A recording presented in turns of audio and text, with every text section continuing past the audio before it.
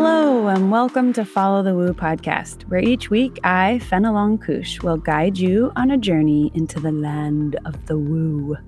We're going to investigate witchcraft, meditations, the paranormal and supernatural, alien and fae encounters, gurus, shamanism, and all the woo.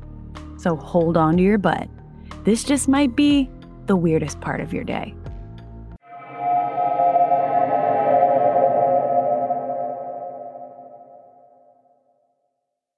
Hello, humans. We are almost out of Mercury in retrograde, which I think is going to be very good. This has been a weird Mercury in retrograde. I guess they're always weird, but this one is ending on the 3rd of June, in case you forgot. We also just had a new moon on the 30th in Gemini. So we got an air sign up in here, and it just happens to be ruled by Mercury, which is kind of interesting. I think those two things colliding at once could probably make this time for you a little bit more foggy than it has been. For me, this whole time has been foggy since this Mercury retrograde period started. But right now, in this Gemini new moon moment, right before the end of Mercury in retrograde, you might be feeling extra foggy and weird. There's also a shit ton of stuff going on in the world. Dang. Like, holy shit. I'm not going to get really into it this episode because I just can't. I can't. I'm going to try to stay on the woo. Although I want to talk about all of the political things that are going on in the world, I'm not going to do it this time. Just please take care of yourself. Try not to doom scroll. Go to the bathroom when you need to go to the bathroom. Drink water when you need to drink water. Basics. Just the basics. And if you're feeling really, really ungrounded, go outside, take your shoes off, put your feet on the earth. Basics. Just the basics. Find joy wherever you can. Anyway, new moons are always good for recharging, rebirths, coming up with a new plan for your life, especially if it's on the way out of this retrograde. I always say break out your vision boards and your to-do lists and clean up your house a little bit. Get organized, because now we're moving into another cycle of this year. And hopefully this cycle will be better for you than the last one. I'm always hoping that. And Gemini is a mutable sign, which means that it comes at the end of a season. Gemini specifically comes at the end of spring, Virgo at the end of summer, Sagittarius at the end of fall, Pisces at the end of winter. And usually these mutable signs are a little bit more adaptable and better with change than the other signs, which are the cardinal signs and the fixed signs. So that said, move with this adaptability right now. Use it to your advantage. If there's something that you're feeling a little stuck on, maybe be open to the idea of trying something new or trying a different route. And that might be in your personal life or your professional life where you've just been trying the same thing over and over and over again, but it's not working out. This is the time of that fresh new thinking, like think outside of the box and do that thing that makes you a little bit more uncomfortable. It could open doors that are unexpected for you. I don't know. Do whatever the fuck you want, really. This is just based on astrology and what my little brain has done as far as processing. Okay, let's talk about my guest this week. His name is John Goff, and he was born with Tourette's, and he's high-functioning autistic. He's also a survivor of physical, sexual, emotional, and spiritual abuse. He has gone through so much, and he found his path to healing through the world of martial arts and mysticism at a very young age. Even after John's intense abuse, he still would face the darkest days, enduring more physical abuse, being ridiculed, bullied, humiliated, and spiritually torn apart as he started to become open to what was to come. And this ranges from his first experience with energy, what some call chi, communication with otherworldly beings, walking the path of sacred orders, paganism, and more. We talk about all kinds of stuff. So this is going to be a 2-part episode. So in this part, we talk about how he got into the woo, his physical and sexual abuse, and how that actually launched him into the mystical life that he lives now.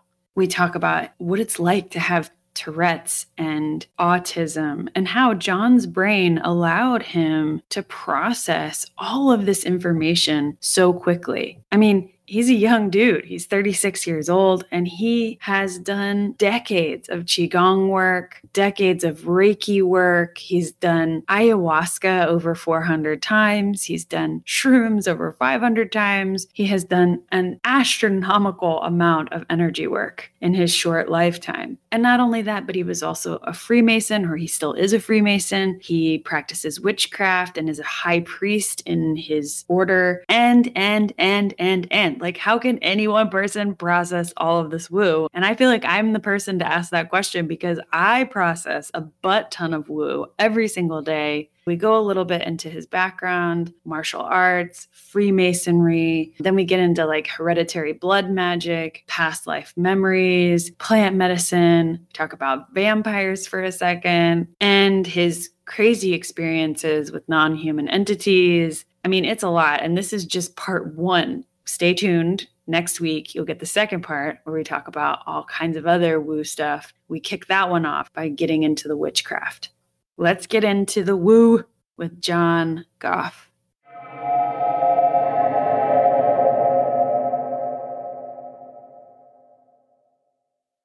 There's so much that I want to go through that I feel like we kind of got to dive right into it. I want to start with your background, how you got into the woo. And I know you explained on the pre-call that it was like you were almost forced into it because of what happened to you. Yes. Can you elaborate on that? What happened? I was born into a household of drugs and prostitution. Literally, my biological mother was pimped out. She worked the streets, and if she didn't make enough money, her pimps would take out the physical sexual abuse out on me and my siblings. So there's these moments in time when I had no clue what was going on. I just remember, as a child, not having exposure, at least what I consciously remember, to anything would have been extraterrestrial or paranormal. And then me being taken out of my body, which later on people would say, oh, you're disassociating. No, I would be taken out of my body, and I'd be protected by these beings. I can't really explain other than these beings, sometimes different shapes, different colors.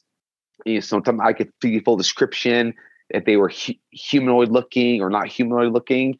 And they would tell me, we're going to keep your spirit safe. You're a very special spirit. Well, we can't protect your body. We can protect you. I didn't know what was going on. I was more frightened by these things taking me out of my body. Like, they literally have this glowing energy coming out of their hands. And later on, I would notice the third eye, this beam of light coming out of their eyes and just surrounding my being. And sometimes I'd be like, no, like, I want to go back there. And they're like, no, you don't want to go back there. So they were trying to protect me from the suffering. As I was getting older, I was told that it was delusional, that it was, protective PTSD, it was psychosis. But, later on in my life, I learned that it wasn't. So that was my first exposure to something way beyond ourselves. It was during high levels of physical and sexual abuse. How old were you when the entities, let's just call them entities right now, came to visit you to help? The youngest I remember, I was about 4 years old. Wow. And was there a time when those entities stopped coming? I mean, are they necessary now? Do you still have a relationship with them? I wouldn't say I have a relationship with those in particular. It was like there were stages of progression I had to go through. First, I had to understand them. They went on till I was about 17 years old, and then they completely stopped. A little backtracking. I was adopted by my grandparents. And while the sexual abuse had stopped as a child, when I was around 8, 9 years old, the physical abuse continued with my grandparents. They didn't understand at all the psychology of what me and my siblings had gone through. The other physical abuse, the torture, the high levels of sexual abuse. So their ways of handling things, like in their background, as if they were raising kids again, because all the kids are already grown up, was to literally beat the shit out of us. So the physical abuse continued. Yeah, I know we're probably going to dive into this. I'd already started martial arts in foster care, and which is really, really weird. It's like that massive cover up, put kids in foster care and cover up the abuse because you think, oh, they're doing martial arts. They're not being physically or sexually abused. And then my grandparents re-enlisted me back in martial arts again, but they were still kicking the crap out of us. Yeah. So it would happen again and again, and they would come to me. And this is also while being indoctrinated into the Mormon church. Oh God. So I'd have so many conflicting experiences, and then I'd ask these beings, and then I'd go everywhere from trying to use the priesthood and casting them out, and they'd be there still. But look, we're not evil, and then I'm like, there's nothing for you to cast away. We're here to help you, and that at times also made it worse for me because it was so conflicting to everything that I was being, what I would say, brainwashed with. Things weren't in the name of Jesus, if things weren't done in the name of the Melchizedek priesthood, if things were done by an authority or who authorized you to do healing work, who authorized you to have these revelations or these visions. So it was a spiritual roller coaster for me. But the day I told my grandfather, you're never going to hit me again, that's the day that those entities stopped. It was just done. I literally had the whisper, it's time for your next stage. You no longer need us. Those are waiting for you. Wow. So you were 17 when you Yes. told your grandfather you're no longer going to hit me, and they peaced out. Yeah. There's so much here. So before we move on to the next stage, that's an incredibly intense, tumultuous childhood. There's so much pain and there's so much suffering in there. How do you deal with that now? I imagine that when you were in it, you were like, fuck this, fuck this shit. Do you still feel like that? Have you done healing from that? I mean, I have done a lot of healing from that. I had to recognize myself, even in fear, and this goes back to, it doesn't take away the abuse or excuse what they did. At any moment, it was my own fear, and this goes for anybody who's in abusive situations, the fear of, where am I going to go if I call the cops? I've already had fear of the foster care system. In foster care, I was put through child porn. In foster care, I was horrifically abused and sexually abused. So what's going to be any different now? So do I suffer the physical abuse and the spiritual pain and the emotional trauma I'm going through now and deal with it until I can escape? Or do I risk going back into a place that might be just as bad or worse than what I'm coming from? And what did you do, at 17? Did you leave home at some point? When you did, how was that embarking out in a new world? I mean, that's a whole new adventure. I'm still a teenager. I got out of the house before I was 18, and I'm still in complete pain. I don't know what it's like to be a man. I don't understand the concepts of what manlyhood is, because everything I was based upon being a man was conflicting with the martial arts, was conflicted with mysticism, was conflicted with my grandfather, who legally was my father because of the adoption. Is this what love is? Is this what being a man is? Because if it is, I don't want to be it. So I threw myself out into the world, not knowing how to work. I got out of high school early. I'm graduated, and I didn't have any tools. I was filled with rage. It's like rage and hatred was my tool, and that can only take you so far. So yes, I'm still training. I'm doing the martial arts, and it took me some time to go through. Instead of using the martial arts as a form of wanting to hurt somebody, and yes, it was self-defense, I had to find the healing of the martial arts, and that's where a lot of people miss that part of the martial arts is every move, every step, every breath. It has nothing to do with hurting somebody. It has to do with preservation. So once I started seeing what it does to the muscles, what it does, for your cardio, what it's doing for my mind when I'm doing these motions or these forms or what people call young cicadas, and then when I'm free flowing, what's happening in the flow? And then I felt my hands getting tingly, And then I started getting sensations, what I would now call my seventh, chakra, my crown chakra being activated. And then I started seeing colors around me. And then, as I was moving into martial arts deeper in the healing aspect, then back to these entities or these beings, which sometimes I would associate with what modern people might call ascended masters, started appearing in me and guiding me into the movements, helped me perfect things that my teacher couldn't necessarily show me what to do. And then I started finding healing in that. I'm like, wow, nobody hurt me again unless I let them hurt me. And that alone was healing, because now it wasn't an aggression. If I do this, raw, and I throw my hand up, as much power is behind it. What happens if I can block it in peace? What happens if I say nothing's happening and I just shift my energy into whatever's coming at me as far as a negative or an attack or an emotional attack, things that we deal with in everyday life with people? It is very protecting. And if I can protect myself, there's nothing to fear. And the more the fear left, that's when the real healing began, because I wasn't in a place of, oh my God, I'm going to get hurt, I'm going to be harmed.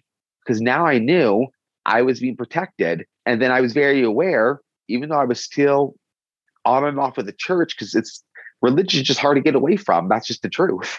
Yes, it is. But I was still in a position that I was understanding more. And that alone, even though I wasn't healed from the religious trauma yet, I started asking questions. I wouldn't tell people about my experiences when I was doing my forms or meditations and when I was seeing these things and have these beings come to me. But I started asking the questions. And the more questions I asked, the madder people got. And the more mad my clergy or my bishops got, that led me to start believing I was on the right path. And that started, letting me see that I was being lied to. Either they didn't know or they didn't want me to know that there was something beyond their books. Yeah, that's the tale as old as time, right? Yes. If you're comfortable with answering this, I want to ask you about autism and Tourette's, because I know we talked about that briefly in the pre-call. And I think it's important to your story because, well, I think the listeners will find out as this interview goes on, it may be connected to how well you've been able to integrate so much information over what's seemingly a really short period of time. Yeah. Okay. I was diagnosed with Tourette's when I was about 9 years old. I played video games, old school Nintendo, and then I was getting really stressed since a lot of the triggers were twitching, stuttering, or some form of vocalization. And just to be clear real quick, it is very rare for people with Tourette's to actually scream obscenities. So anything people see on TV or the Discovery Channel, etc., like they found the worst cases. That is like the smallest percent. So most people with Tourette's like me, we stutter, we have facial twitches or neck twitches, or maybe shoulders or little body parts. There's sniffing, coughing. And that's sometimes as much as the vocalization goes with most people with Tourette's. There's usually a connection to OCD, which is obsessive compulsive disorder, or there's an ADD, ADHD component. So there's usually what we call a trilateral. So you have 3 to 4 things. And then a lot of people like me with Tourette's were also on the spectrum as far as autism goes. If it wasn't for the martial arts, I remember not understanding why people were getting mad and why people didn't like me telling the truth. I have a hard time lying. And then that was part of my autistic side. I have a very hard time lying. I'd hear people, I could literally hear the heartbeat. And that's sort of, I think, where the Tourette's and the autism and martial arts really came into play and really being able to put me into a place of learning. I'd be watching people and I'm like, why I notice it without any training. Why do their eyes keep on going over here? Why are they so focused here? Why did the breath change so many times? Why is the heartbeat changing? And I literally go, you're lying to me. So being able to see some forms of truth through body mechanics and observation, that was really something I learned in the martial arts. And with what I'm already doing with the Tourette's and autistic side, my ability to learn was really, really good. But my ability to do mathematics just sucked. And everybody assumes, say, oh, if you're autistic, you do math. It's like, guys, this isn't the Rain Man. Not everything works like that. You have savants and prodigies in so many things, whether it's music, me and martial arts, whether it's art. I got the very deep artistic and spiritual side of the autism. And people might go, well, what does that mean? I mean, as a kid, I was seeing things. And then it wasn't just, I don't want to use the wording, I was just spiritually awake. Maybe I was, but I do know the autism played a part of it, that my brain was wired in a way that I was receptive to see. My veil or this mask in front of my eyes, it wasn't closed like it was for most children or even adults. And even children at a young age without any type of disorder are already very open to receive. Absolutely. Did you have any other psychic experiences when you were a kid besides the community or the communicating with the entities? And I feel like even what you just explained, being able to pick up people's emotions and heartbeat, all of that there is kind of a psychic spiritual element to that. But was there anything else? I'd literally be able to get to the front door after school or when I was coming home. I'd feel ahead of time if my grandfather, / dad was mad, if there's going to be an abuse issue. I would literally know that there was a dog across the street from us, and he liked going behind the cars, and then half the time nobody would ever check. And I just knew this dog was going to get ran over. And I remember feeling like, oh, there's blood somewhere. Where's the blood? And I went outside and the dog was underneath. I pulled the dog out like right as my grandfather was pulling out. He's like, I didn't even see him.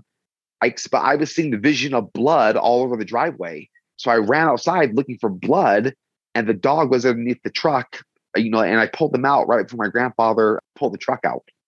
So the premonitions were really, really big in my childhood, and they've only increased as I've gotten older. Oh, really? It's usually the opposite, right? Like you said, like usually kids are super sensitive and creative and connected, and then they get older and they forget all that shit. And that's why I contribute it. If it wasn't for the freedom of martial arts, and I know you're probably going to ask me this a little bit, but doing this thing called Qigong, which is learning to move the energy with breath work and movement, and then keeping your chi clear and cultivating it.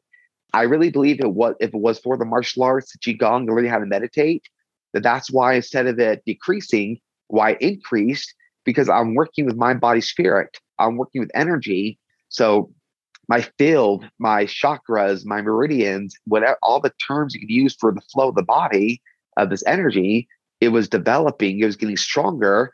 Again, it was only making me question more, because the deeper I went, I couldn't look at the world the same anymore. Every piece of me was changed. Everything I was looking at was different. All I wanted was the truth. And it sort of boiled down to, I had to find the truth. I couldn't trust the truth to be told to me anymore. It was time for me to find it. You talked about the second stage where you leave home, you're still a teenager, and you're doing martial arts, and you start getting sort of these downloads, I guess I'll call them, from ascended masters. You go through so many different experiences. So let's just kind of get into a little bit of what happens in this second stage, which I'm sure it's more than just the second stage. There's probably many stages within that stage, but I think you know what I mean. The second stage was getting married young. I know this is funny. I believe I was married at 19, could have been 20. It was way too quick, but I put myself in a position, and goes back to the continuation of healing. I married a woman who was duplicate. I mean, we'd already been together, young dating for a couple of years in middle school and high school. So we get married young. It was almost the same type of energy and influence as my grandfather and grandmother. I allowed cheating. I turned my head to being dismissed, to being ridiculed. I allowed, it's back to the big I, which I want a lot of the listeners to hear. Nobody could necessarily force us to do anything. I did things out of fear. I allowed her to let me go back to the church. I was pulled back into, well, maybe do it differently. What happens if you see it without the eyes of your grandparents? And this is a big line in the Mormon church. The gospel true. Don't judge the gospel by the people. Well, I was already judging the gospel. It had nothing to do with the people. So I ended up going back in, We end up getting married in an LDS temple and going through all these ceremonies. And then I'm laughing because I'm a Freemason. I'd already heard the rumors of what Joseph Smith did and what he manipulated and took from Freemason ceremonies. And then I'm literally going through, in the Freemason world, what we would call, our secret handshakes. And then a lot of the words, so some words were changed. And the temple workers looked at me and go, "This is your first time to the temple." One of them even asked me very quietly when I was in the temple room, "Are you a Freemason?" And I'm like, "Yes, I am." And he goes, "Well, now it's time." And this is the part that just made me laugh. "Well, now it's time that you get to learn the pure words." Is in my, you guys didn't understand. Brother Joseph, our great prophet, he learned he was shown the true way through God. Is he says, so everything that you thought you knew before, and I'm like, you really don't know anything. So now it's time to really embrace the Lord and learn the proper way to use these words. That's what my experience is as far as being a Freemason and the temple work in the LDS temple went. Have you ever seen the South Park episode about Mormonism? Yeah. It's so good. It's so good. Anybody who's like, well, I don't know, maybe it's all right. I'm like, just watch this episode. It's fucking fucked. Yeah. But let's talk about being a Freemason real quick. When did you become a Freemason and how did you do that? And I do realize that you can't tell me everything, but just the basics. There's a rule in Freemasons. You cannot be invited. If you have an interest, you have to inquire. We cannot invite anybody.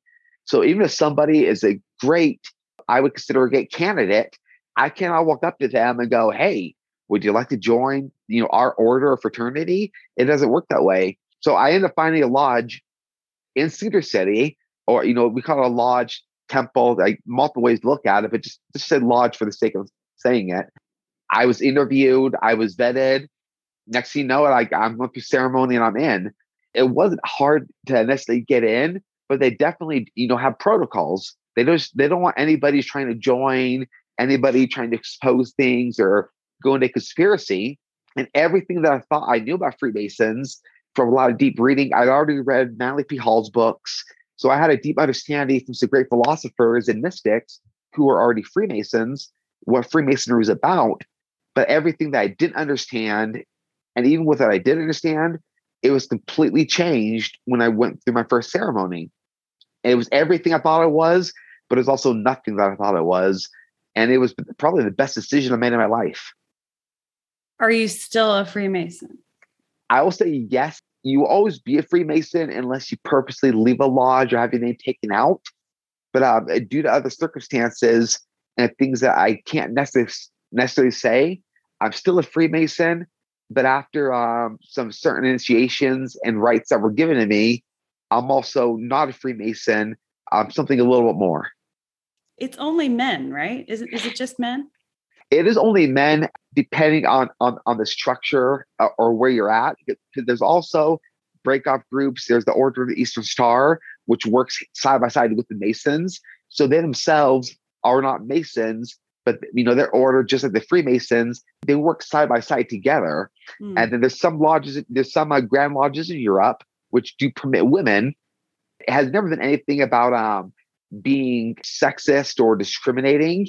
The biggest thing of what they try to maintain integrity of the mythology, the symbolism, the allegory of being a Freemason is that the original stone builders were all men.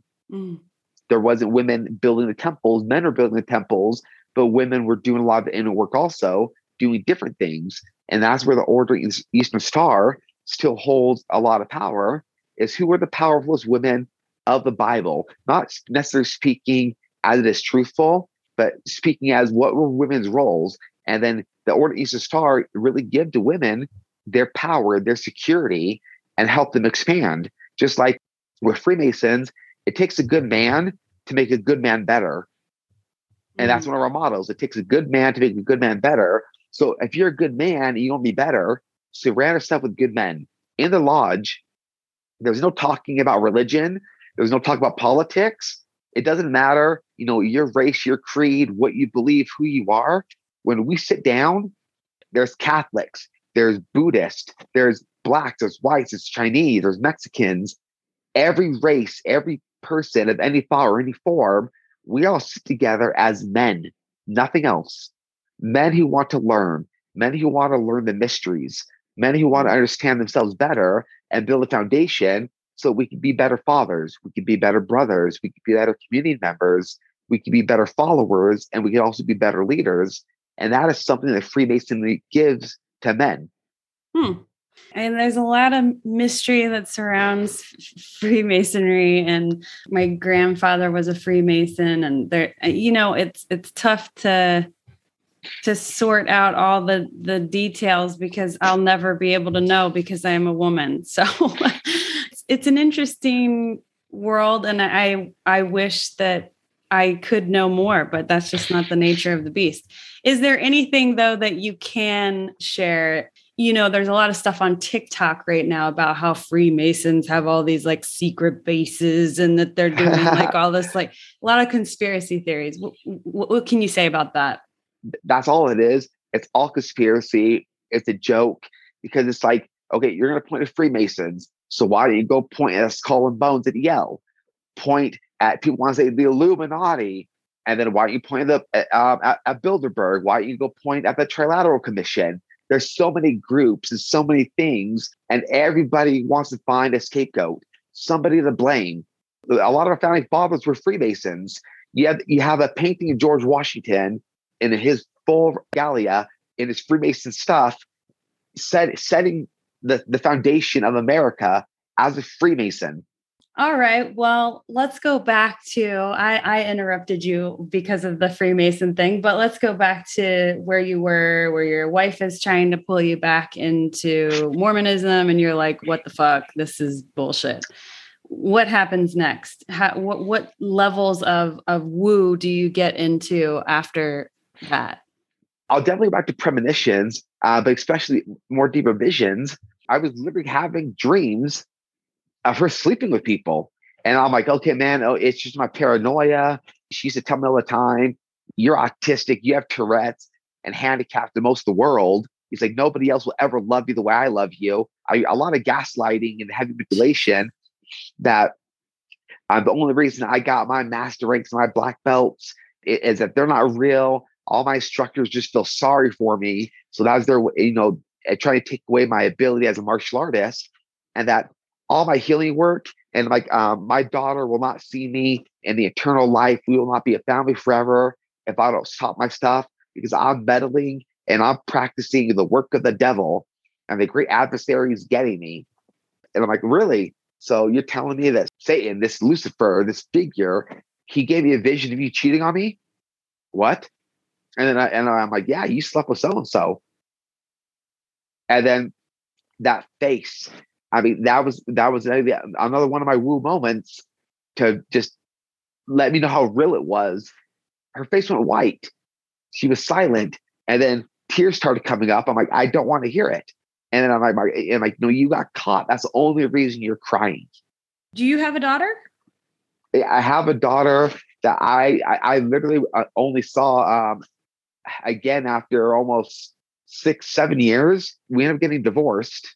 There was more things that happened between that time period up to where I am now. I didn't get to see her again until about a year ago. My ex literally did everything she could not to let me see her. How old is she now? She is now 14. The way a lot of things are set up, and this is the part that's hard for me, the way I got legally sort of screwed on it is that my daughter has to want contact, and the mom, put it that way. But then now that there's problems, it looks like daddy's coming back in the picture again, because I never left. I've always been here, but now I'm being asked to help because my daughter's not doing well. And I'm like, I've never left. I've been at home how tired at the time. So if it's my time to be dad, let me be dad. So that relationship will start rekindling. I'm getting that relationship in the middle of my daughter in crisis. I mean, it should have never gotten this far in the first place. Yeah, that's really tough. You end up getting a divorce from your wife, it sounds extremely toxic. And then what? I know that you end up doing a butt ton of woo stuff. I mean, yeah. You end up like, I don't even know where to begin really with you. Like, I know that you did ayahuasca a bunch, and you did this I think you called it Brazilian snuff. And then you're definitely toying with plant medicine, and then the Qigong and the Qigong and the Neigong, yes. Neigong. And then you were obviously already a Freemason. Like, where the fuck do we begin? And then there's witchcraft. I mean, there's just so much. I want to hear about as much of that shit as you're willing to share. So we can hit it beat by beat. I was told that that a person really wants to, to embrace healing in a different way, because there's so many aspects of healing. There's this medicinal drink that would take me through pains and trauma and whatever I was willing to release. That there was this person called Madre, or this grandmother in this drink, and she would come to you and help you and assist you. And I'm like, well, what is this? It's called ayahuasca. Down in Peru and Brazil, we have a place, and I won't name the location, but if you come out here to the state, sign some papers, you really get ready for something. So my first ayahuasca, I drink this drink. Everybody has their pillows down, and some people you call guardians, and you have who protect the medicine, and then you have the person facilitating, actually giving the medicine to you. I'm 30 minutes in, and I'm like, nothing's happening. And then about 40 minutes in, and then I'm starting to get tingly, like pricks, pins, and needles, and like waves of energy running through me as if I was doing Qigong or breath work. And then the lights get dimmed. And then there's candles, there's some altars. And then everybody's doing Icaros, ancient songs to facilitate the ayahuasca, some songs in Portuguese and Spanish, some songs in English. So the drums are going, and then the more the drums got going and the singing got louder, and then I started hearing, bleh, bleh. And I was like, I'm looking around, and then I see this bucket in front of me, and I realize I'm the one puking. And then it's getting louder. And then the more I was purging, or what we call the medicine world now, getting well, not even a puke, even though it's purge, you're getting clean. I was literally seeing in my puke as it was coming out, and then in my third eye vision, I was seeing the abuse leave me. Wow. I was literally feeling as if in my cells, in my actual spiritual, energetic body, that something was coming inside of me, and it was trying to pull, and it was asking me, I can't pull it out if you don't let me. And I remembering just bawling. I mean, I'm just fucking crying my ass off, and to go and just take it, like I'm done with it. And and this medicine, this energy behind the medicine, telling me thank you. I'm like, again, back to another woo moment in the middle of medicine, not just that happening, and the hearing these old entities that had gone for so long. We told you we're ready for more. And the newer ones coming to me in the medicine is like, this is part of your journey. And then the medicine talking to me, telling me, are you ready, to start, your path and take it further? I still hadn't taken it, and I thought I was taking it.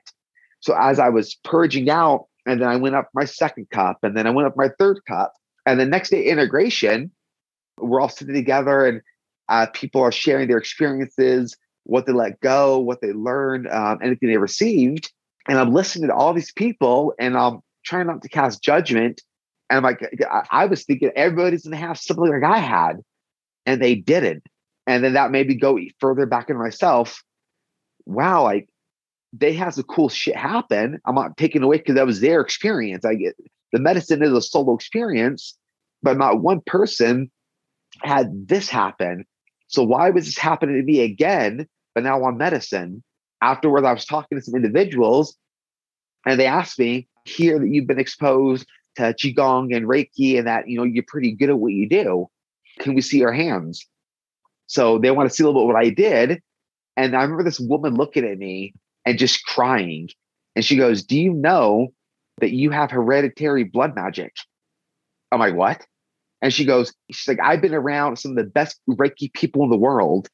Your energy, your Qigong, your Reiki, it is so far beyond anything I've ever felt. And this lady, she lived in Japan for a lot of time. She was around a lot of Reiki people. She was in China. She was in Africa. She told me, so you carry ancient blood magic that goes from Egypt, Egypt and beyond. Do you remember any of your past lives? And then I'm like, whoa, whoa, whoa. Like, I didn't think I'd ever be talking about this. What do you see? And so she wrote down on a paper 10 things.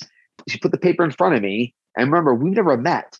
So I told her about my lives in Egypt, what I remember of Samaria, what I remember being off of this planet. And she flipped the paper over. It was almost word for word what I had said. Wow. You had already had these past life memories. Yes. When do you remember remembering your first past life? I was 19. Is this, right, around the time I got married, there was some Tibetan monks going through America for this thing called Free Tibet. I went to one of their meditation groups, and they were having, and I was talking to a monk, and and he's like, have you really gone through the Om meditation, what we believe to be the first sound of the universe, and just Om? So I sat with him, some of the monks, and some other people joined us, and we're just doing it. So I don't remember if I was 30 minutes in or an hour in, but there came to a point every time I was, Om. I get this wave as if I was in a desert, but there was also water still, which I didn't know that Egypt had water at one point. But I see some dryness, but I see water, then Om. I see pyramids appear. Then I do the Om again. And then I got to a place where one of the Oms, I was taken right out of my body. And I see myself walking towards a pyramid, and the pyramid doors opening. But then I'm looking around like who am I watching? And I look down myself. I have gauntlets on. I have a robe on. I'm literally whatever that personage of me was. I have a hand up, and I'm casting magic out of my hands, and I was opening up pyramid doors, and I'm going into a pyramid. And then when I remember opening my eyes, there's this monk in front of me just smiling, and he says a very broken Tibetan tongue, with his accent, "You remember." And he just smiling at me, and I shook my head, and then he turned around and walked away. He just got up and left, and I'm sitting there alone, like what the hell? I got it. He saw something. He had no reason to introduce me to it. He wanted me to remember he saw something, but it wasn't his job to tell me. And this is sort of what my philosophy now. I don't wake people up. I help people wake themselves up. So even if I see something, even if I could do it, it's not going to be as significant, or maybe they will hold on to it if they don't do it themselves. So he saw something and he got me to do it. And from that point on, every Om, every breath, when I would go into meditation, when I would really go into myself, I started seeing more of it and more of it. And then I got things with me being a druid and doing magic and druid work throughout ancient parts of Europe. And then I'd go back to Egypt again. So my body was constantly going back between Egypt and Europe. That my just going back to different places. And I can't say exactly where in Europe it was, but really old foundations and multiple temples, multiple places.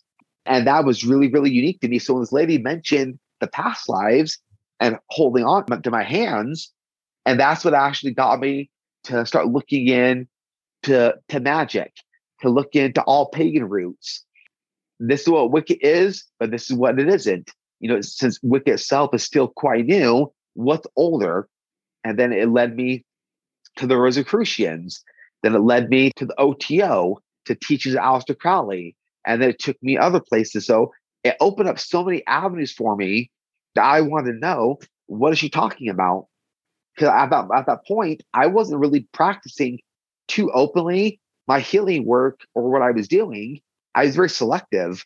So then I started meeting other practitioners, and this really correlates and is relevant to the woman. I work on them, and then they say the same thing. Wow. It's like, what is that? What modality do you do? We've never experienced anything like that in our lives. And I'm like, well, this is what I told what my Qigong healing of Reiki was. Oh, that is not Qigong, brother. That is not Reiki. There's something so much deeper to it. And maybe it's the way I was taught, and the way I was taught was also about transmutation. It was very deep. And I know, especially before, I worked on a lot of people before I was becoming the typical level 3 Reiki master until I was started getting, higher teachings. I understood something deeper after a few people gave the same comment. That's magic. That's not just energy work. Is that the level 3 teaching in Reiki is called the Shimpiden. The Shimpiden means the mystery. And most people stop at level 3. They don't embrace the mystery.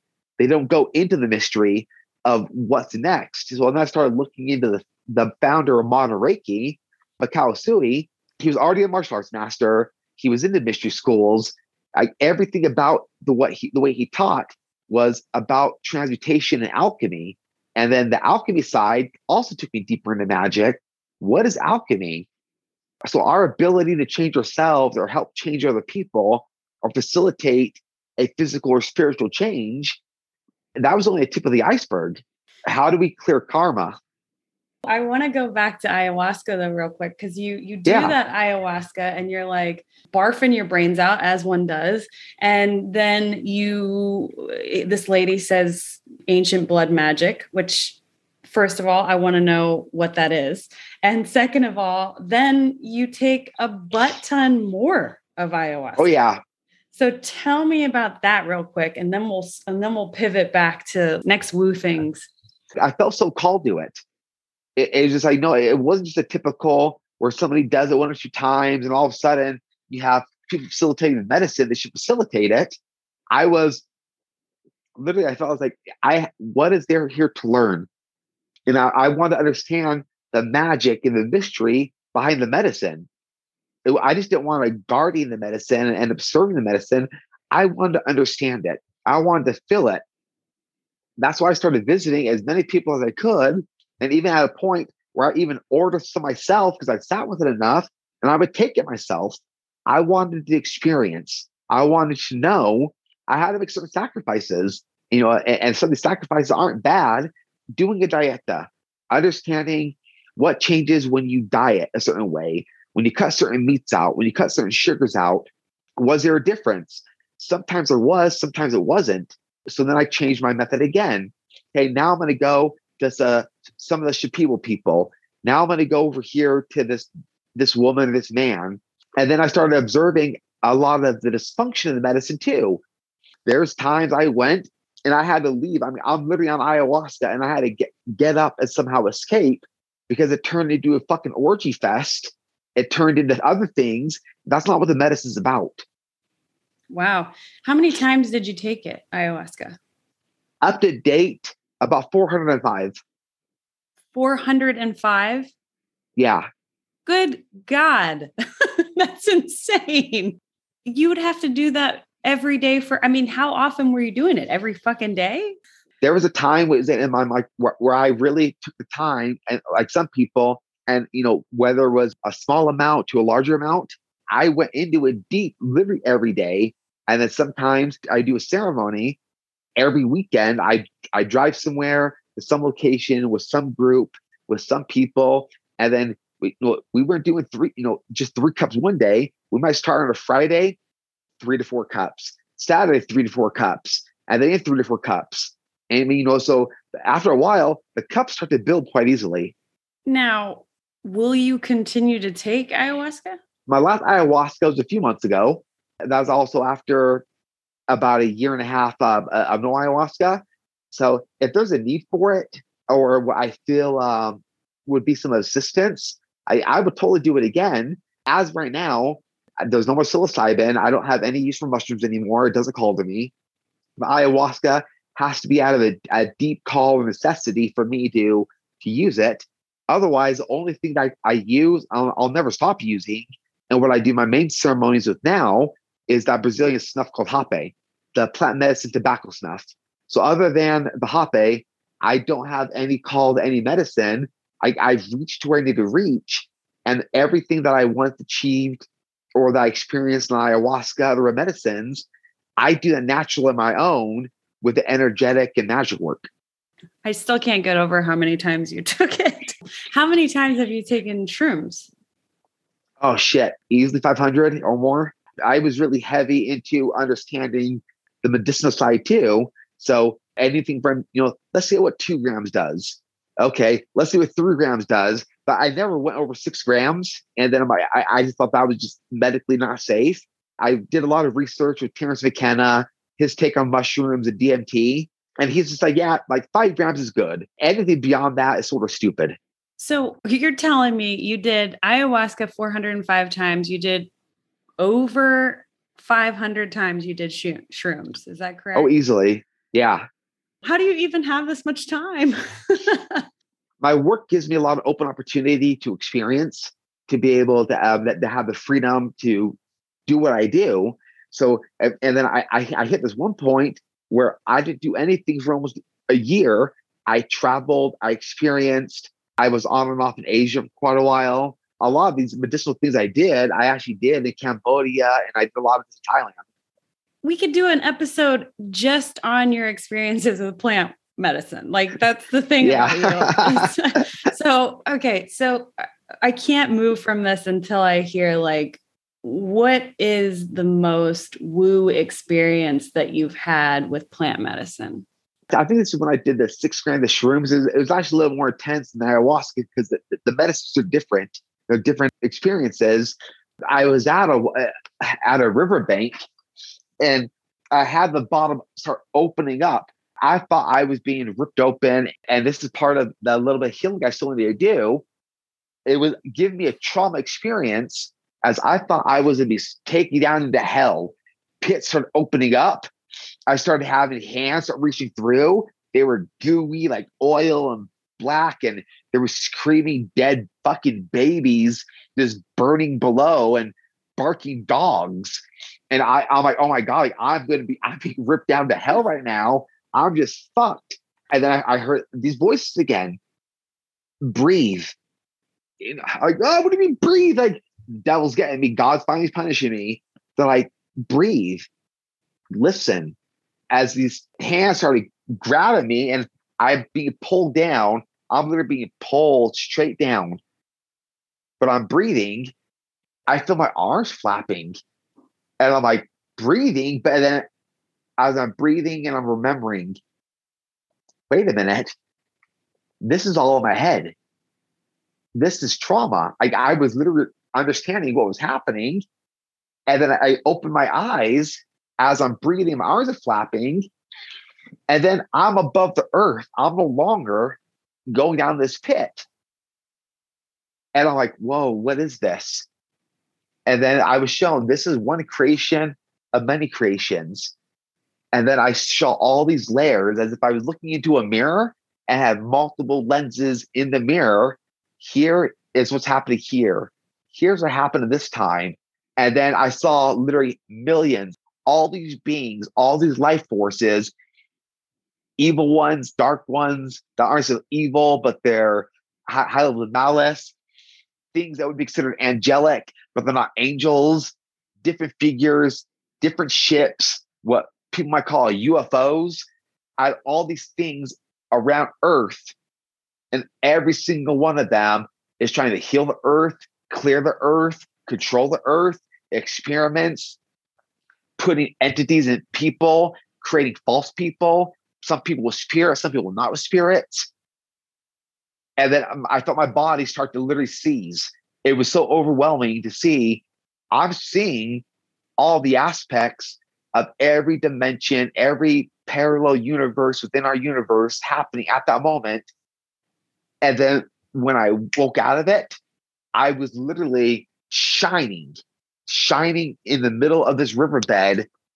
And I had these birds around me. And then I had a fox walking past me across the riverbed.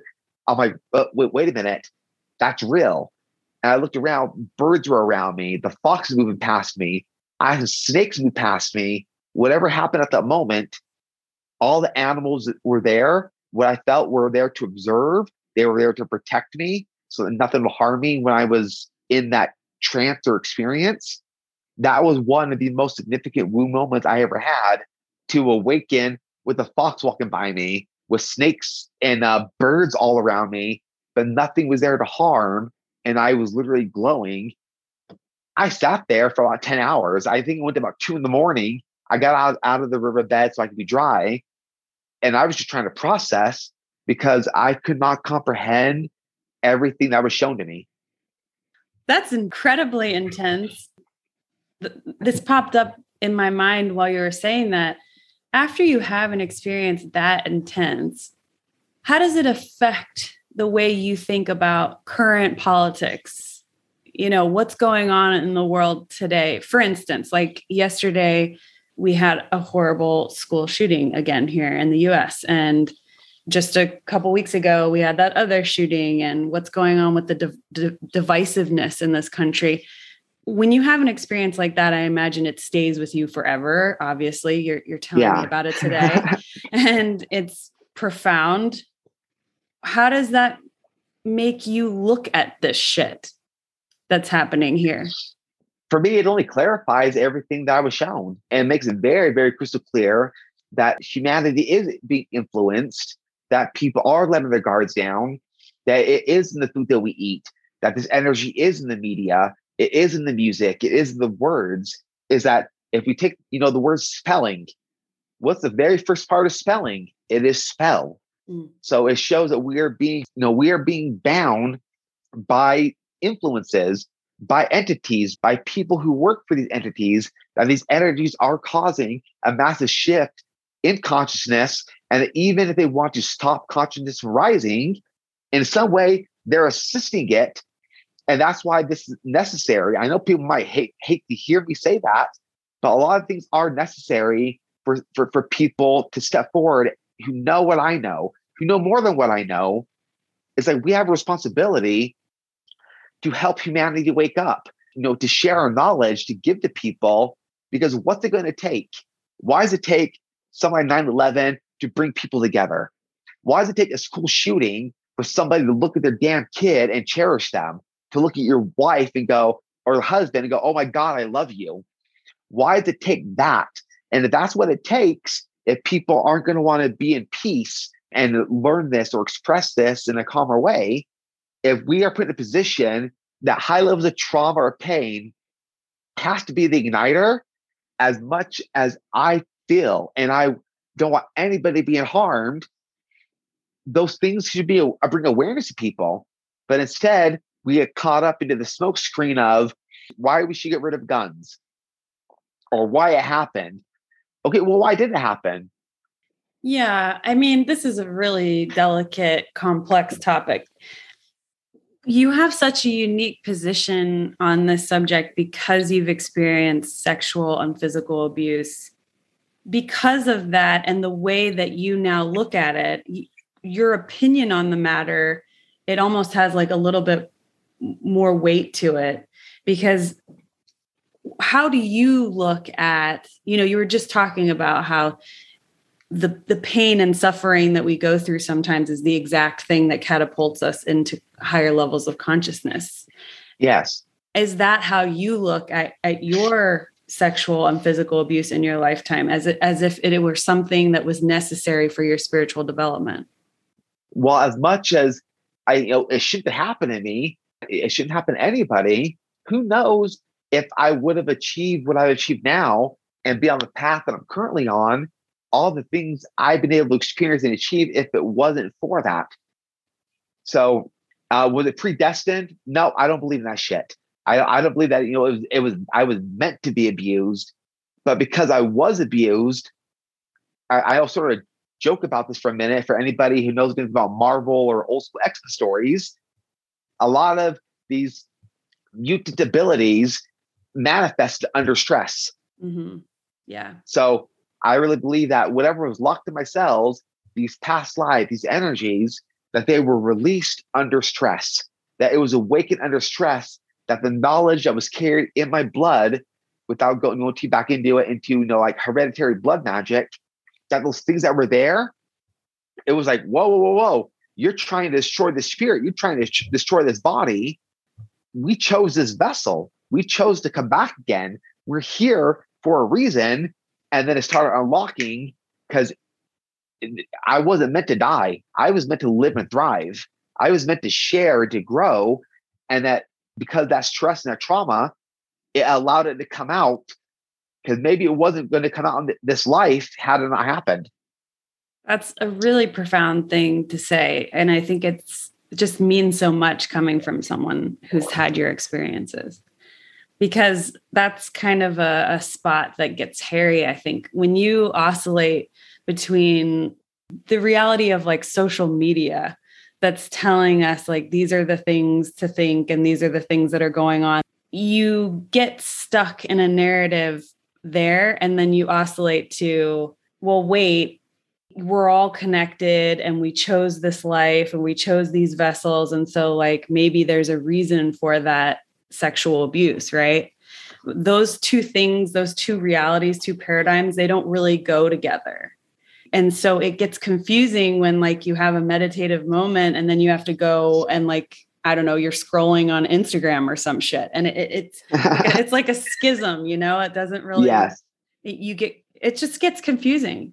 It really does. Yeah. Like, which thing is the right thing? Do we choose our lives? Do we, you just said a minute ago, like, I don't believe in that shit. I don't believe that like there's predestined shit, but do you believe that we like choose these vessels? I believe that some people choose these vessels, and that some people, for what I was exposed to, are put into these vessels for a reason. And I don't want to say it's predestined. Those who are put into the vessel, that they know that what vessel they're being put into, they already know. So it's not like I'm predestined to maybe have this happen. So I don't call it predestined if they already know, because it's like they chose it. That's when I say it is a choice. So when people say predestined and you're supposed to do this, and this is part of your time, I don't believe that part. I've seen too much and experienced too much everywhere, from the basic world of energy to the high world of witchcraft and magic. I've seen too many things to let me go, anybody's predestined. Either you're destined or you make a choice. Like for me, it's one or the other. For the pre anything, it leaves room for a lot of scrutiny and a lot of failure. And it also puts the power in some other force's hands, so to speak. Yes. Yeah, I see what you mean. Yeah, it's like it could be destined, but it's like because you chose it in a state of consciousness that you're not aware of at this time. Yes. Yeah, which is a hard concept to chew on for like the average human. Yeah. Okay, let's go back to ancient blood magic. What is that? I have not heard that term. And maybe I do know what it is, but let me hear what she meant. To have the power of Heka. So people talk about the Ka. People talk about like Chi and Ki. The Ka was the essence of the nature of the gods, is where they got their power. So the Ka, or the energy, it is the nature of Heka.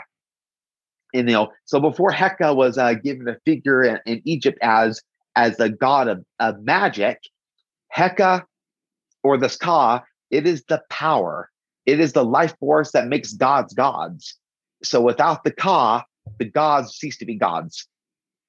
So it is the deep energetic power that runs through them. So when I talk about this ancient blood magic, I had to start researching it. What is ancient blood magic? And it is that the energy or that magic that that has its roots in the beginning of time. It is literally 1 foot in this life, and 1 foot, in a different dimension or in a different life. It's like you're in this realm, you're out of this realm.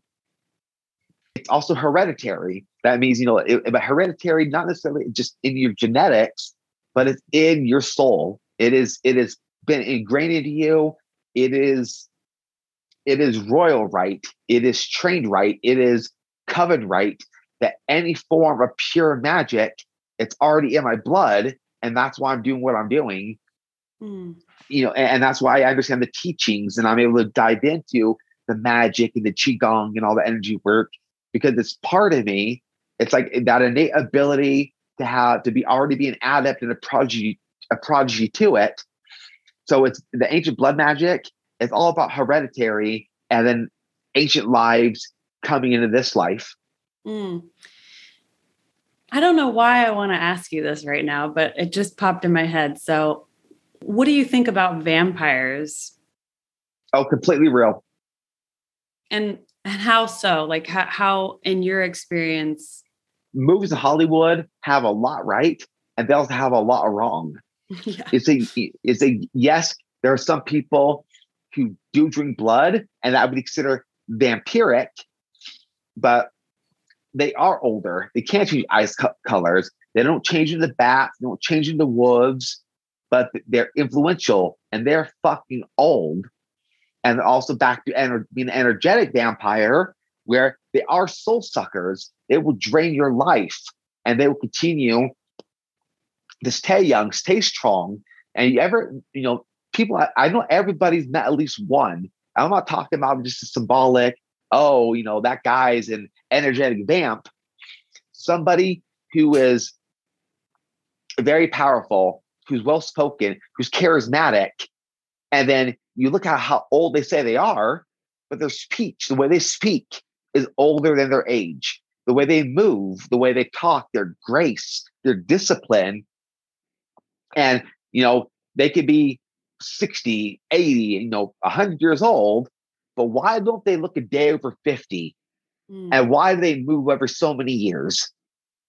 The reason I asked about that is because this ancient blood magic reminds me of some theories about vampires connected to like the Nephilim and the Anunnaki, and how there's these lineages that are what you were basically saying, like soul hereditary, hereditary. Yes. Like it just keeps going and going from lifetime to lifetime. And I was just curious how you felt about that. And I guess that leads me to the next question, which is, do you feel that you are from here or you're from somewhere else? And do you think everybody's from somewhere else? I've met people with this being their first life, and that's why they struggle less than other people, because this is their first experience. They don't have anything in their subconscious spiritual energy making them try to cope or comprehend this life. And I met people with 100 lives. I met people with thousands of lives. And it feels like the more lives people have, a lot of times those lives take them further back away from here. So while some people are from here, there are plenty of people not from here. Now back to the Anunnaki, back to like more ancient blood and those things that people want to call myths or story. Before I ever knew what Nibiru was, I had this vision of me on the other planet around people, literally drinking gold, injecting gold into their veins, big, strong, and powerful, manipulating things that look like modern pyramids, twisting and turning the cosmos. And then, I'm sitting there looking at myself. I had glittering, I had glows on me. And then, and they turn and looked at me and go, like, welcome home. And the planet was fucking blue. And then years later, I come across some articles on Anunnaki. I start researching it. And then I'm going through this ancient blood magic in this study. And then I find out Nibiru's a blue planet, and everything I had studied up to the point lined up with all my visions. I'm just marinating in that for a second. Before we move on to Brazilian snuff, I want to ask back to when we were talking about that profound mushroom experience that you had. Or was it mushrooms or ayahuasca? Yes. No, it was mushrooms. Oh, right. 6 grams. 6 grams of mushrooms. Yes. Yes. So, well, you did it so many times, I can't remember which one. So you're in that bed and you have that experience. And I guess just based on that experience, what is your advice for people? When you see all that, how do people navigate this world better? Be aware. Like, don't be judgmental, but don't be so fucking kind. Don't open the door to everybody. Better research, more discernment, taking the time to know, because there's plenty of people are going to say, oh my God, I feel so connected to you. I mean, I'm a fucking hippie at heart, Kay. in this modern life, I'm surrounded by a lot of these people within certain communities. And one of my biggest things that I do not like hearing, it just drives me fucking crazy, especially like if y'all try to connect to one of my ladies, fuck off. I don't want to hear we're so connected. Oh, if I don't remember until I remember too, until there's a mutual exchange of agreed energy, be careful. That's my biggest thing. Be careful who you talk to. Watch what you read. Listen. And if you have to question somebody, question something, and they get mad for questioning, you might want to consider if you really want them in your field. I don't care if it's politics. I don't care if it's religion. I'm not telling anybody what to choose to do, just to be aware of your interactions and then really go with your gut. And people say, no, my heart tells me, fuck your heart. Go with your gut. Because the heart, that what we perceive as the heart can lie. The heart wants to be open. The heart wants to be loving. And wants to have compassion. I'm not saying dismiss that, but if we don't go with our gut, that real deep feeling within us, we know. And that's where a lot of the guilt and shame that people feel is that because they knew and they didn't do anything differently, and when they have their awakening, and then when they finally just go boom, oh my God, what's happening? That's why they have such a hard time processing, because for so many years, they didn't listen to their gut. So it's interesting. Your point is to really tell people to protect themselves energetically, like more so than, like instead of you going the like full on compassion route, you were like, well, yes, compassion's good, but like fucking protect your energy, because there's And are you focusing on that mostly just because of sort of the shit show that we're in, or just in general, like everybody should always do that? In general, especially after everything that I was shown and everything I've experienced, from that point until now, is I know, like, protect your field. I'm not Christian believer in any form, but if I'm going to use the teaching or the ideal, if you want to be symbolic about the devil will give you 1,000 truths just to get you with one lie. Or people want to use the term, one of the greatest tricks the devil ever did is to make you believe he doesn't exist. Let's say if any of that was true, I'm not going to say it's not right now. If any of that was true, how many times do people come in shining light? Do we think we're so great? They're so spiritual. They're there for our family. They're there for us. And we are so blinded by their light, because remember, light's so good, the light will still blind you. And you let them in, and at that one moment where you think everything's so shining, it's an illuminated bonfire that asks droids the light of the whole universe is upon us, the halos on them, that they turn the light switch off and you don't know what to do. You can't navigate them anymore. And they got you because you were blinded by their light. That sounds like a narcissist right there. I dated one of those. That sounds exactly like what they do. It's a good point though. And protection is a message that I keep getting lately. And I think I'm a very sensitive person and empathic person. And I accidentally like let in too much sometimes. And I think it's funny that every time I keep asking people advice, it's the same message over and over again. So protection and shielding, it doesn't mean anything bad. It doesn't mean, we put all these walls up, we don't let anybody in, but we're cautious. We're just very aware. It's like, you know what? If I'm going to shake somebody's hand, and then if I'm not sure about them yet, it's like putting a cloak over your hand, putting oil over your hand. So if you need to, your hand's protected, or you can pull away from that handshake before they're gripped too tight.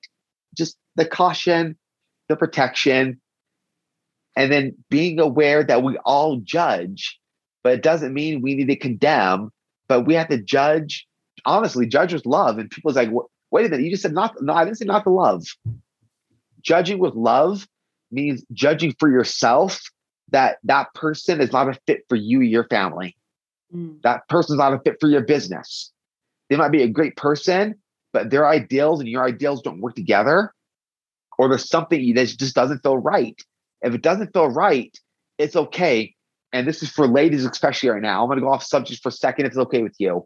Yeah. Women, ladies, it's okay to say no. Say no constantly.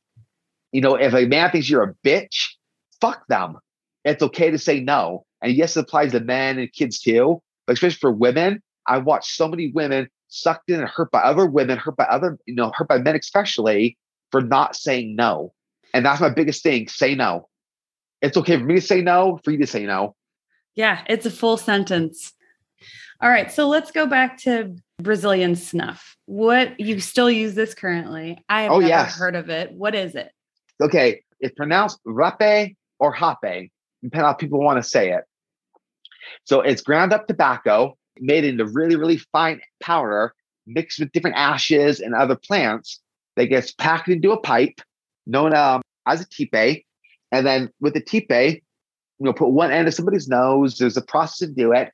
It gets blown into the nose, and you have to breathe a little bit, hold your breath. It gets blown inside the nose. It's used to facilitate trauma, to help the release of the trauma, release the energies. The hape releases what they call the panema. The panema is the negative energy.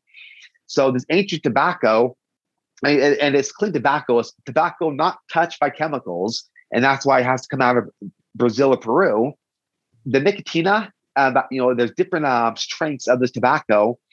You have mild, medium, or stronger strengths. You have different effects from it, but it'll detoxify you. It uses to decalcify the pineal gland, which people believe gives access to our third eye and to higher consciousness. You might sweat. Sometimes people purge. Occasionally, I still do. You might puke. The nicotine is also a stimulant. You might have to go to the bathroom and go poop. So depending on what the experience is, it is a cleanser. It is a tool for meditation. So a lot of times hape is also used in conjunction with kambo. If you've ever been familiar with kambo, which is frog medicine, and it's used in conjunction with ayahuasca. So a person's struggling for a purge, and then the ayahuasca is, and they're struggling to resisting it. The hape could be blown into the nose and also used to help break down the resistance so they can get the purge that they need. And then the hape will start to ground down the ayahuasca a little bit. So the ayahuasca is really intense. The hape can facilitate the work while tempering it down so the body's less resistance. If a person goes through frog medicine, which is you get little burns in your arm for the combo, and this frog venom gets placed onto the burns, and then you swell up a little bit. You sort of look like a fucking frog, and then you also puke for quite a while. Oh, fun. I love these medicines, and like people hear the puke and the purge is that they're like, oh wow, because it's what's within us, and that's the biggest thing. It's not just that we're puking; it's what's within us that needs to be let out. What's within us do we need to remove? And the hape will also do a lot of that on its own. If I do a hape ceremony, I'll have, whether it's 3 people or it's 10 people, at least 5 or 6 are going to puke. Good to know.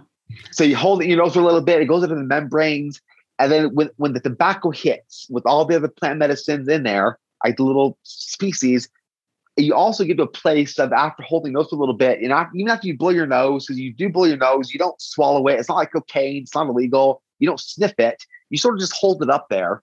And after a few minutes, you blow it out of your nose. It puts you in a state of meditation.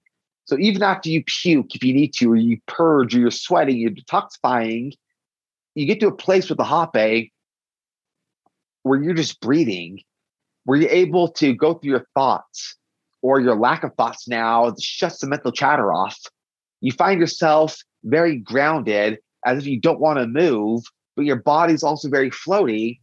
And the cool part is, one dose only lasts 15 to 20 minutes. So unless you want to do a second round or third round, or treat it like an ayahuasca, where you have hape a few times within a couple hours, after 15, 20 minutes, you might be a little bit nauseous still, might be toned down, but after a little bit, you're ready to go, and your day's better, you sleep better, you function better, you think clearer, because the hape grounded you and helped remove anything from the day or the previous day.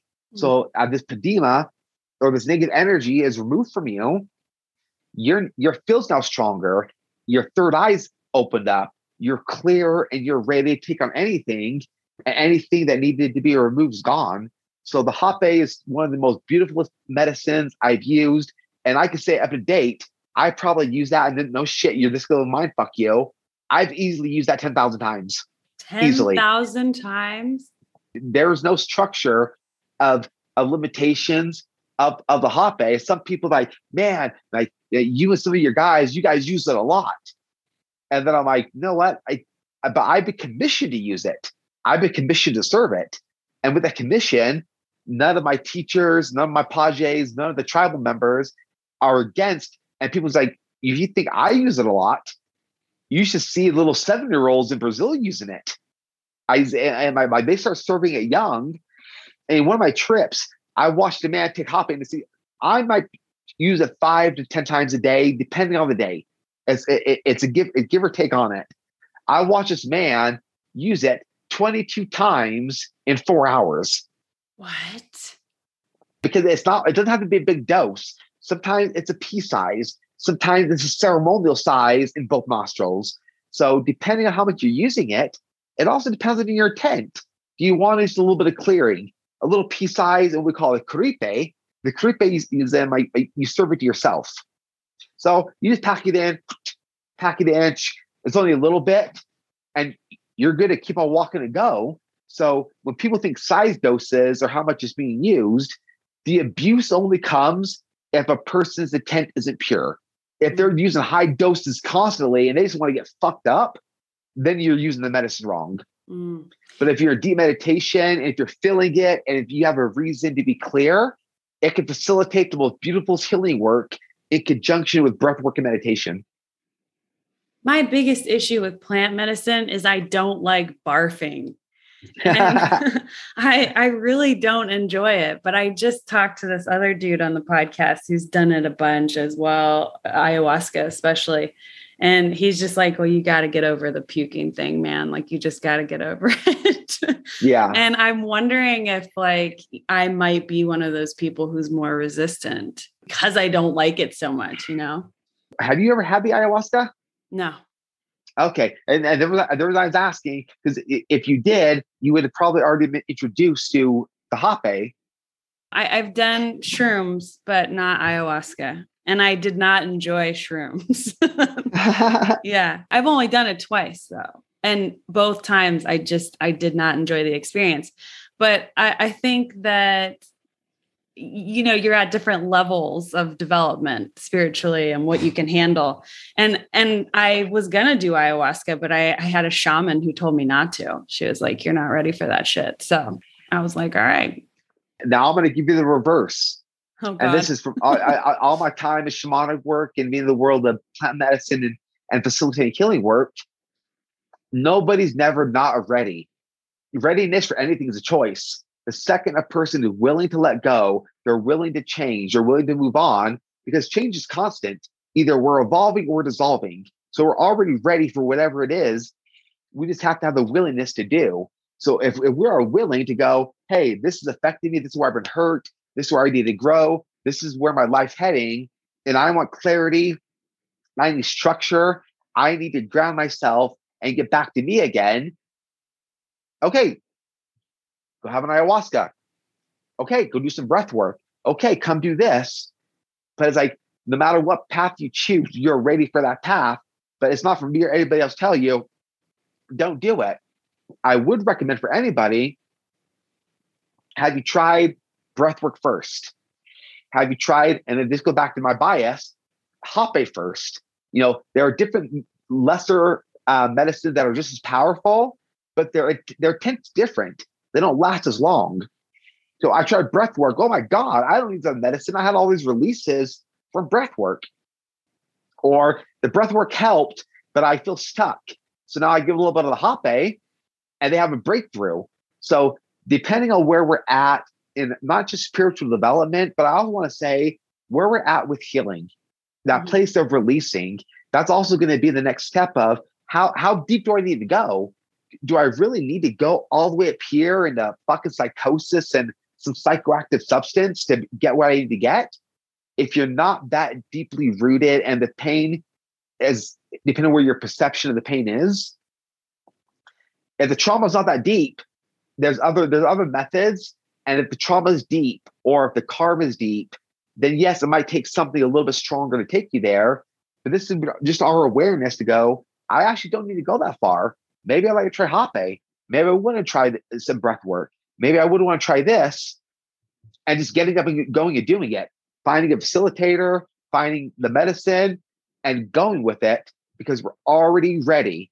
So that's my biggest, and that thing I want all the listeners to hear, no matter what we choose or we say we're not choosing because we're not ready, readiness is the choice. Yeah, brings it back to what you were saying before about like the destined or a choice. It's you're just sort of the choose your own adventure all the time.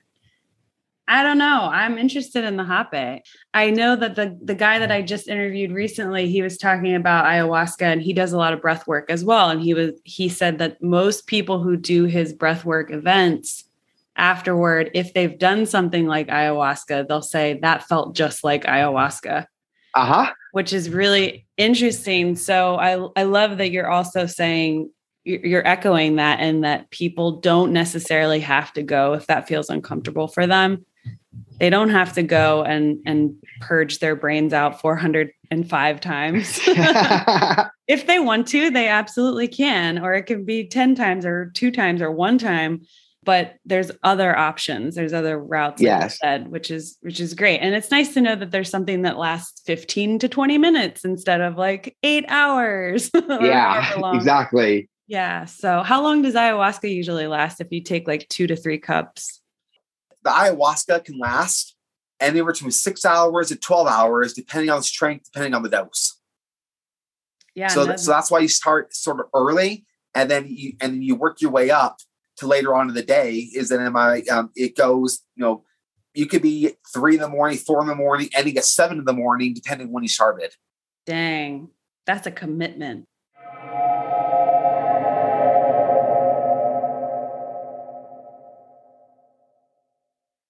John gives you so much to marinate in. Like I said, we could do just 1 episode about plant medicine, probably more than 1 episode. I cannot even imagine taking shrooms over 500 times. Y'all know, if you listen to the mushroom episode, Magic Mushrooms with Mom, you know how I feel about them. And what I'm thinking is 500 times is too many goddamn times. All right, that's just crazy. That is crazy. I'm serious though. Phew.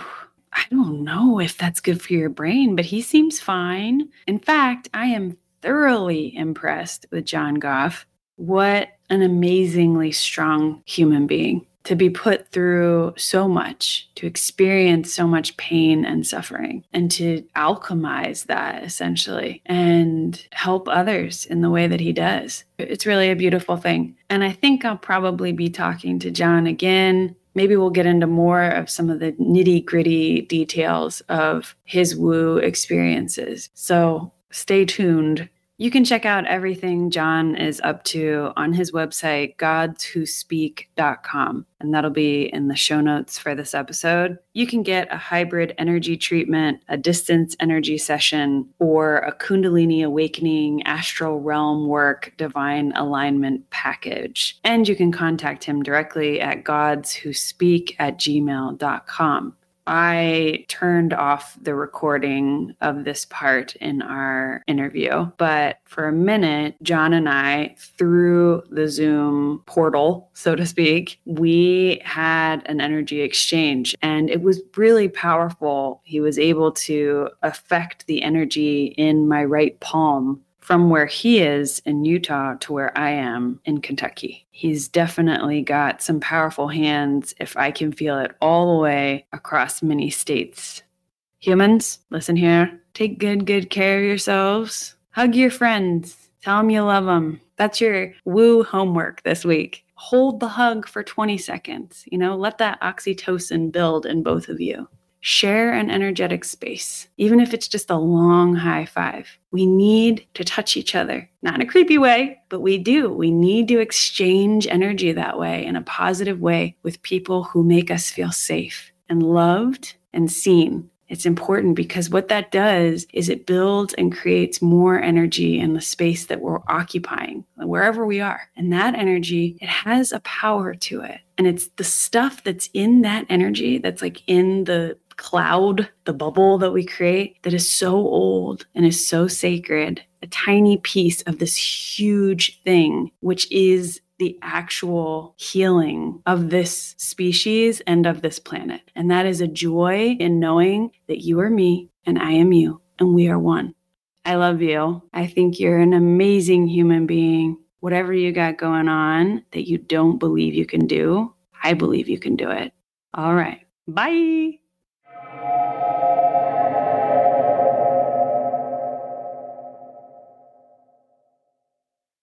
Thank you for following the Woo with me today. If you love what you heard, please make sure to subscribe to Follow the Woo wherever you listen to podcasts. And if you're feeling particularly stoked about this show, please leave a review and/or rating. You can also support this podcast by becoming a member of the Order of Woo, where you'll get community access and loads of extra goodies exclusively on Patreon. That's patreon.com/followthewoo. The Order of Woo patrons bolster this podcast and community and allow for the creation of more content, products, services, and events over time. Every little bit helps, and I'm so grateful for the patrons who have joined the Order already. If you've experienced something magical, mystical, or just downright weird and want to discuss it, or if you're interested in sharing your expertise, or if you want me to research a woo topic with you or for you, please email me at followthewoo@gmail.com. Join me next week for another woo topic, and remember, tell the truth, be nice to each other, and if it feels right,